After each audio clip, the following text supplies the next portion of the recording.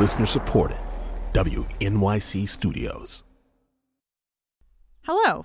Today, we're going to play a game, and it's called Diction Dash, where you guess the true meaning or origin of a word. See, for months, you have sent us words that you want us to cover on the show. And for months, we have shamefully ignored them. And over time, the list has grown to over 200 words, an insurmountable lexical mountain. And so today, with the help of our friends and coworkers at Science Friday, we are tackling 2.5% of the beast, aka 5 words. You're welcome. I'm Johanna Mayer, and this is Diction Dash.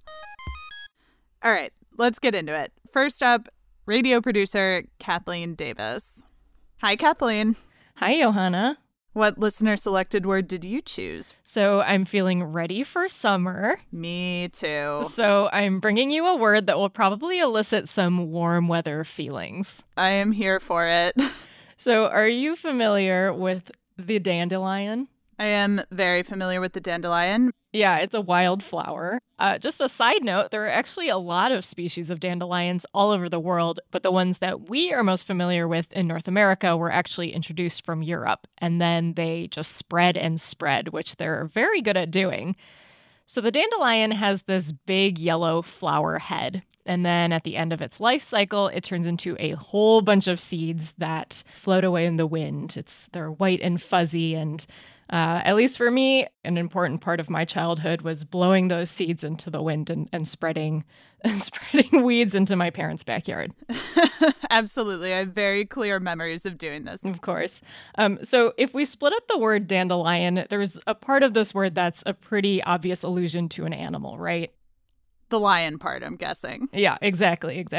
But I want you to guess what the remaining part of this etymology refers to. So the dandy part. So I have a quick quiz for you. Okay. I want you to guess, what does the dandy refer to? Is it a coat, a flower, smoke, or teeth? I'm going to say flower. So it's actually teeth, which I think is the biggest curveball of that list. Wait, so why would it be called teeth lion? Yeah. So this word dandelion actually comes from 14th century French. So if you know any French, this is a simplification of the phrase dent de lion, which means lion's tooth. I'm still confused. It still makes no sense. Dandelions look nothing like a lion's tooth, but I do love that etymology. Right. So this lion's tooth part actually refers to the dandelion leaf. They're really jagged. So I guess if you hold it like horizontally, it would sort of look like a jaw with a bunch of sharp teeth. Huh. Dandelion, lion's teeth. Thank you so much, Kathleen, for this wonderfully weird piece of knowledge. Anytime. Bye, Johanna. Bye, Kathleen. Next up, Diana Montano, the mastermind behind all Science Friday events, including Perfectly Trivia Nights. Hey, Diana. Hey, Johanna. How's it going? Great. I cannot wait to hear what word you have. I chose 11, which I was personally also very invested in. Definitely don't know where the word came from, or didn't. Yeah, I mean, it doesn't make sense because we have 13 and 14, 15. Why isn't it just one teen? It will all make sense by the end. Don't worry. So I have come up with 2 lies and 1 truth for you. And so you have to tell me which one of the origins of the word 11 is true. I'm ready. All right. So your first option is that 11 comes from the Roman numeral XI, which if you say it in Greek, if you pronounce the Greek letters of X and I, you get xi vona, which kind of evolves as languages do into 11. I know it's not exactly right, but it's close, right? I could see it. I can see it. Yeah, so it just comes from XI. That's it. The second option is from the Old English, and my Old English is a little rusty, so don't judge me too much. Endlevon, which translates to one left or one leftover. Kind of like if you have 11 of something and you take 10, You have one left. And the last one is elevensies, or elevenses, rather. It's a light refreshment taken at about 11 a.m. And it's actually, I don't know if you knew this, elevenses is actually named after a kind of unrisen cake called Elveneers. And so it's kind of, again, as languages evolve, things sound kind of similar. So that's why it's called not just elevenses, but also 11. All right, so you've got three options. XI, one left, or elevenses. What do you think? I really want it to be elevenses, just because that's so fun. But I think I'm going to go with the Roman numerals with XI. Oh, I'm so sorry. I made that up. That is an elaborate lie. Thank you. I'm very impressed. So do I get a second chance? Do I get a second guess? Go for it. Yeah, there's two left over. We've got elevenses and the Old English and Levon. And Levon is my guess. There you go. You got it. Yes. Yeah. So essentially, the way that they think that it happened is that we had numbers 1 through 10, and we didn't really need numbers bigger than that for a long time. When we did, 11 and 12 are essentially the highest we went before we started actually coming up with real systems to count. So you needed one more for after 10, and sometimes you needed one more after 11. So 12 also follows that rule. It's like basically 2 left over. So that's how you get 11 and 12. It's interesting because I know I think in several languages, but definitely in Japanese, the words, it literally means like 10 and 1, yeah. 10 and 2, 10 and 3. And it like follows that format, building on the word for 10. But with us, we just have these totally new words for those two numbers. Yeah, and in English, the number system is mostly logical. You got 13, 14, 15, 21, 22, 23, and then it keeps going, right? Consistent pattern. So the thinking is with these deviant number names, they just developed a lot earlier. They're old words we use a lot, so they kind of just stuck around. And so as you get higher, the numbers kind of start to make more sense, as opposed to 11, one left over. Thank you so much, Diana, for solving this lifelong mystery for me. Anytime, Johanna. Lauren Young, Science Friday writer and digital producer. Hello, Lauren. Hey, how's it going? I am great. So you have a listener-suggested word for us. What are you teaching me about? I'm a digital producer at Science Friday, and I was really curious about the word digital. So I'll give you a few origin stories, and you have to figure out the right one. Okay. I have gotten every single quiz wrong so far today. So awesome. Let's see if this stays consistent. Maybe this will break the losing streak. Okay, so number 1. It came from the invention of touchscreens, our fingers, our digits, manipulating and interacting with the device. Number 2, it came about in the late 1930s to early 1940s when mathematicians and engineers created the first computers that processed, information as a series of digits. Or 3, it came from the cleric Digitus of Constantinople, who started a digital cult who met in caves and built small proto-calculators they believed could predict the weather. What? So which of those 3 do you think is right? 1, 2, or 3? I've been so impressed with the fake answers that people are writing. They're like so creative. So I do not think that it's the first one with touchscreens, because my guess is that this word precedes touchscreens. I'm gonna say B. Correct. Ding, ding, ding. Did you just totally make up the Digitus cult? Yes, completely. Very impressive lie. So, yeah, obviously we associate it today with like new technology and the internet and computing and all that, but digital is actually a really old word. So one of its first uses, according to the Oxford English Dictionary, my best friend, was around the 15th century. Basically, they called whole numbers, anything less than 10, a digital. It has its root in Latin digitalis, which comes from digitus, but not referencing the cleric. Yes. Digitus relates to finger or toe, so our digits. Uh-huh. So for a long time, that's all digital meant, pertaining to fingers and toes. But we count on our fingers, on our digits, so that's probably where you get the connection between our fingers, our digits, and numbers. So from there, engineers in the 20th century described any machine or computer that made use of binary code as a digital computer. So that was around the 1940s. This obviously has since progressed. Technology has advanced over time, and so more information can be coded digitally, like, digital music on discs and stuff like that. But it all links back to counting numbers with our fingers. That was fascinating. Thank you so much, Lauren. Of course.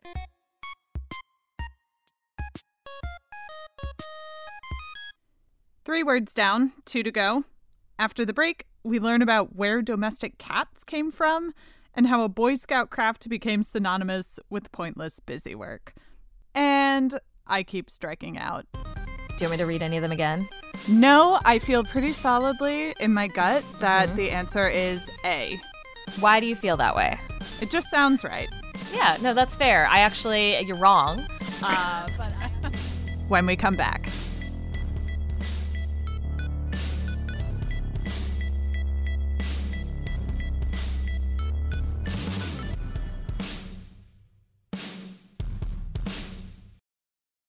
Hey, Christy Taylor, radio producer. What word do you have for us today? Okay, this word, I'm really pumped about it because it's a word I keep getting stuck in my head all the time and then wondering what it means. So I'm really glad to have a solid handle on it now. And that word is crepuscular. Crepuscular. Can you spell that for me? Yeah. Crepuscular. Let's say that a few more times. CREPUSCULAR. Crepuscular. This sounds like it's going to be something gross. I know, doesn't it? But your options actually are 1, A, having a wrinkled surface like crepe fabric or crepe paper. B, of resembling or relating to twilight. Ooh, the opposite of gross. And then C, feeling or expressing great sorrow or distress. So crepuscular is one of those three things. Do you want me to read any of them again? No, I feel pretty solidly in my gut that the answer is A. Why do you feel that way? It just sounds right. It's all crepuscular. Could be wrinkly and fabric-y. It just sounds right. Yeah, no, that's fair. You're wrong. But I actually went down a really big rabbit hole, trying to figure out if there was a relationship between crepuscular and crepe paper or crepe fabric. And as far as I can tell, there is not. But the clue I'm going to give you to the real answer is cats. Cats. Oh, okay. I know. It's B. It's got to be B. It's yes. B. Yeah. Because okay. Great. I think I know why, but can you tell me why? Sure. So just to remind everyone else, B was of resembling or relating to twilight. More specifically, when we're talking about cats and other animals, crepuscular means that's when they're active. So they're active in the lower light parts of the day, twilight or dawn. Yes. Well, I recently got 2 cats during quarantine, and I am very, very familiar with the schedule that cats are on. And there are a lot of animals like cats that are like that. Many animals are diurnal, which means they're active during the day. Other animals are nocturnal, meaning they're active during the night. And then we have these crepuscular animals, which are active during, in my opinion, the best parts of the day, which is, these lower light times. And there are a lot of reasons, actually, why animals might make this choice, so-called choice. For cats, which house cats are actually descended from desert creatures. Really? There are a lot of cats that are not desert animals, but cats our house cats are most closely related to desert cats. I did not know that. Yeah. Yeah, and that's actually one of the big factors in crepuscular animals is temperature range. So twilight and dawn and dusk are really good times to be active if your environment is very hot during the day and very cold at night. Huh. Yeah. What are some other crepuscular animals? Great question. Some other ones are rabbits, ferrets, the very charismatic red panda, many, many, many insects. And actually, that's where we may have seen the first description of crepuscular animals is in this like 1826 zoology document about crepuscular insects, but then also moose. I'm just throwing that in. Moose. Nice. So you've got a good variety. All very good animals. Very, very good right. animals. And not all of them are desert animals, but many are. And you also identify as a crepuscular animal, right, Christy? I do. Like, the light's the most interesting. I get sleepy, like, at full daylight. And I just wish, like, my day could be 5 a.m. to 12 p.m. That would be a great way to live. Do you want to hear a little bit more about where the word crepuscular comes from? I absolutely do. So it's all Latin all the way down. And it started with this word crepusculum, which relates to the crepuscule or twilight or dusk. It still sounds gross. I know. It sounds so gross. And yet it's like a beautiful time of day. And then that comes from this other Latin word, which is creper, which just refers to duskiness or darkness. So there you have it. That's the word crepuscular. It is not gross at all. And it is, in fact, one of my favorite words for describing anything that is a cat. Christy, thank you. I loved learning about this. You're very welcome.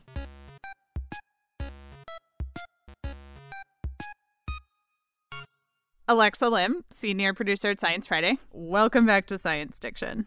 We meet again. What listener-suggested word do you have for us today? My word today is boondoggle. Do you know what boondoggle means? I didn't even know it was a real word, so no, I do not know what boondoggle means. Do you have a general idea what boondoggle means? No. Okay, all right. That's the point of this, so you don't need to know what it is. There are a few definitions. This one from dictionary.com, it says, work of little or no value done merely to keep or look busy.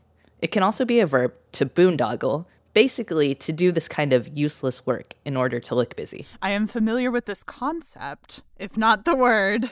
So I'm going to give you a quiz on where the word came from. Specifically, where in the world do you think it came from? Okay, I'm ready. So did the word originate in A, England, B, the Philippines, or C, the United States? Boondoggle. I'm going to say the United States. In Texas, specifically. Okay, I think you're trolling me now because that's where I'm from, but you are correct. United States. The word boondoggle has often been used to refer to government waste. So it all started on April 3rd, 1935. Let's see. What happened on that date? 1935. Did it have anything to do with the Great Depression? Funny you say that because yes. At the time, FDR, Franklin Delano Roosevelt, was president and he was rolling out the New Deal. And part of that was the Works Progress Administration, the big public program during the Great Depression, trying to find a way to keep people paid and busy. So, of course, there was a lot of scrutiny about how money was being spent. Mm-hmm. And on April 3rd, 1935, there was a hearing in front of New York City's Board of Aldermen. They called in some people who'd been employed under the program to testify. And these people explained that they teach classes to kids and adults. Classes like shadow puppets. There was another teacher who taught something called eurythmic dancing, which the teacher explained was a type of dancing that could be performed in bathing suits or shorts or any athletic costume, really. And the aldermen found this just hilarious. They asked the teacher lots of questions, clearly just meant to mock her. But the chair of the board, Bernard Deutsch, he's not finding any of this funny. He's just super exasperated listening to where this government money is going. And then one teacher, Robert Marshall, tells them about a class that it just sends them over the edge. It was a class where he taught kids to make what he called boondoggles. And Deutsch, he stops in his tracks and basically said, "What the hell is a boondoggle?" A valid question. And Robert Marshall explained that back in the pioneer days, a boondoggle was just any gadget that, quote, men and boys would like to make their lives easier. He gave some examples: tents, belts made out of pieces of leather, ropes woven together from scraps. And this explanation actually just pissed the chair off even more. He was just incensed. They're paying for useless crafts, and to cap it off, it was this ridiculous-sounding word. So after that, the word boondoggle just went viral. Newspapers picked up the story. Republicans were incensed that they were wasting all this money. FDR, on the other hand, he kind of liked the word. He was like, boondoggle. He's like, if the country could boondoggle its way out of the Depression, he'd be okay with that. So after that, boondoggle got this politicized association with government waste. But the question is, when did the word boondoggle first show up? Robert Marshall had said it was an old pioneer word. No evidence for that. Instead, as the story goes, there's a guy from Rochester named Robert Link who said he invented the word. He said that the word just popped in his head when he saw his newborn son kind of like squirming around, and he thought, boondoggle. That's so insulting. And a few years later, the Boy Scouts are looking for a name for this kind of scout craft. These things where you take strips of leather, or it can be other materials, and braid them into a little rope, and you can use it as a bracelet. You've seen these things, probably. They still exist. Oh, I've made these things. Robert Link, who said he invented the word boondoggle, he's a former Boy Scout. And he sees this craft, and again, he's like, those are boondoggles. What a convoluted path. Okay, so to recap, man sees squirmy baby, calls it a boondoggle. Then man sees braided things made by scouts, calls them boondoggles. Then boondoggle becomes any kind of dude DIY gadget. And when the word makes its way to the relief spending hearing in New York City, boondoggle transforms into shorthand for wasteful government spending. But twist. Of course there's a twist. Of course, not everyone believes Robert Link's story that he invented. I don't believe Robert Link's story that he invented it. He seems suspect. Well, there's another theory that the word boondoggle way back actually does come from the Philippines. The Filipino word bundok means mountain, but is also the name of several regions in the Philippines. And the theory goes that American soldiers in the Philippines took the word bundok, turned it into boondogs, like going to the boondogs, and then they start saying boondoggling. So a lot of gaps in this theory, but it's in the running. So in a final conclusion, we don't know for sure how the word boondoggle first came into existence. But thanks to a New York City hearing looking at government spending in 1935, we now use boondoggle to refer to wasteful activity. Love that story, Alexa. Okay, great. All right. Well, that was mildly humiliating for me, but perhaps I will be able to redeem myself because we are going to be doing more of these diction dashes, and we still want your suggestions. So if you have a word that you've always wondered about, send us an email at podcasts@sciencefriday.com. That's podcasts@sciencefriday.com. We will add your word to the lexical mountain, and we might just cover it. Science Diction is produced by me and Ella Fetter. Ella's also our editor and senior producer. Daniel Peterschmidt is our composer. Robin Palmer fact-checked this episode. Nadia Ortelt is our chief content officer. And she says regular coffee just has an inadequate protein quotient. So every morning, she mashes up some kidney beans into her brew and eats it with a spoon as she watches the sun rise. I know. It sounds so gross. And yet it's like a beautiful time of day. We'll be back in a couple weeks. See you then.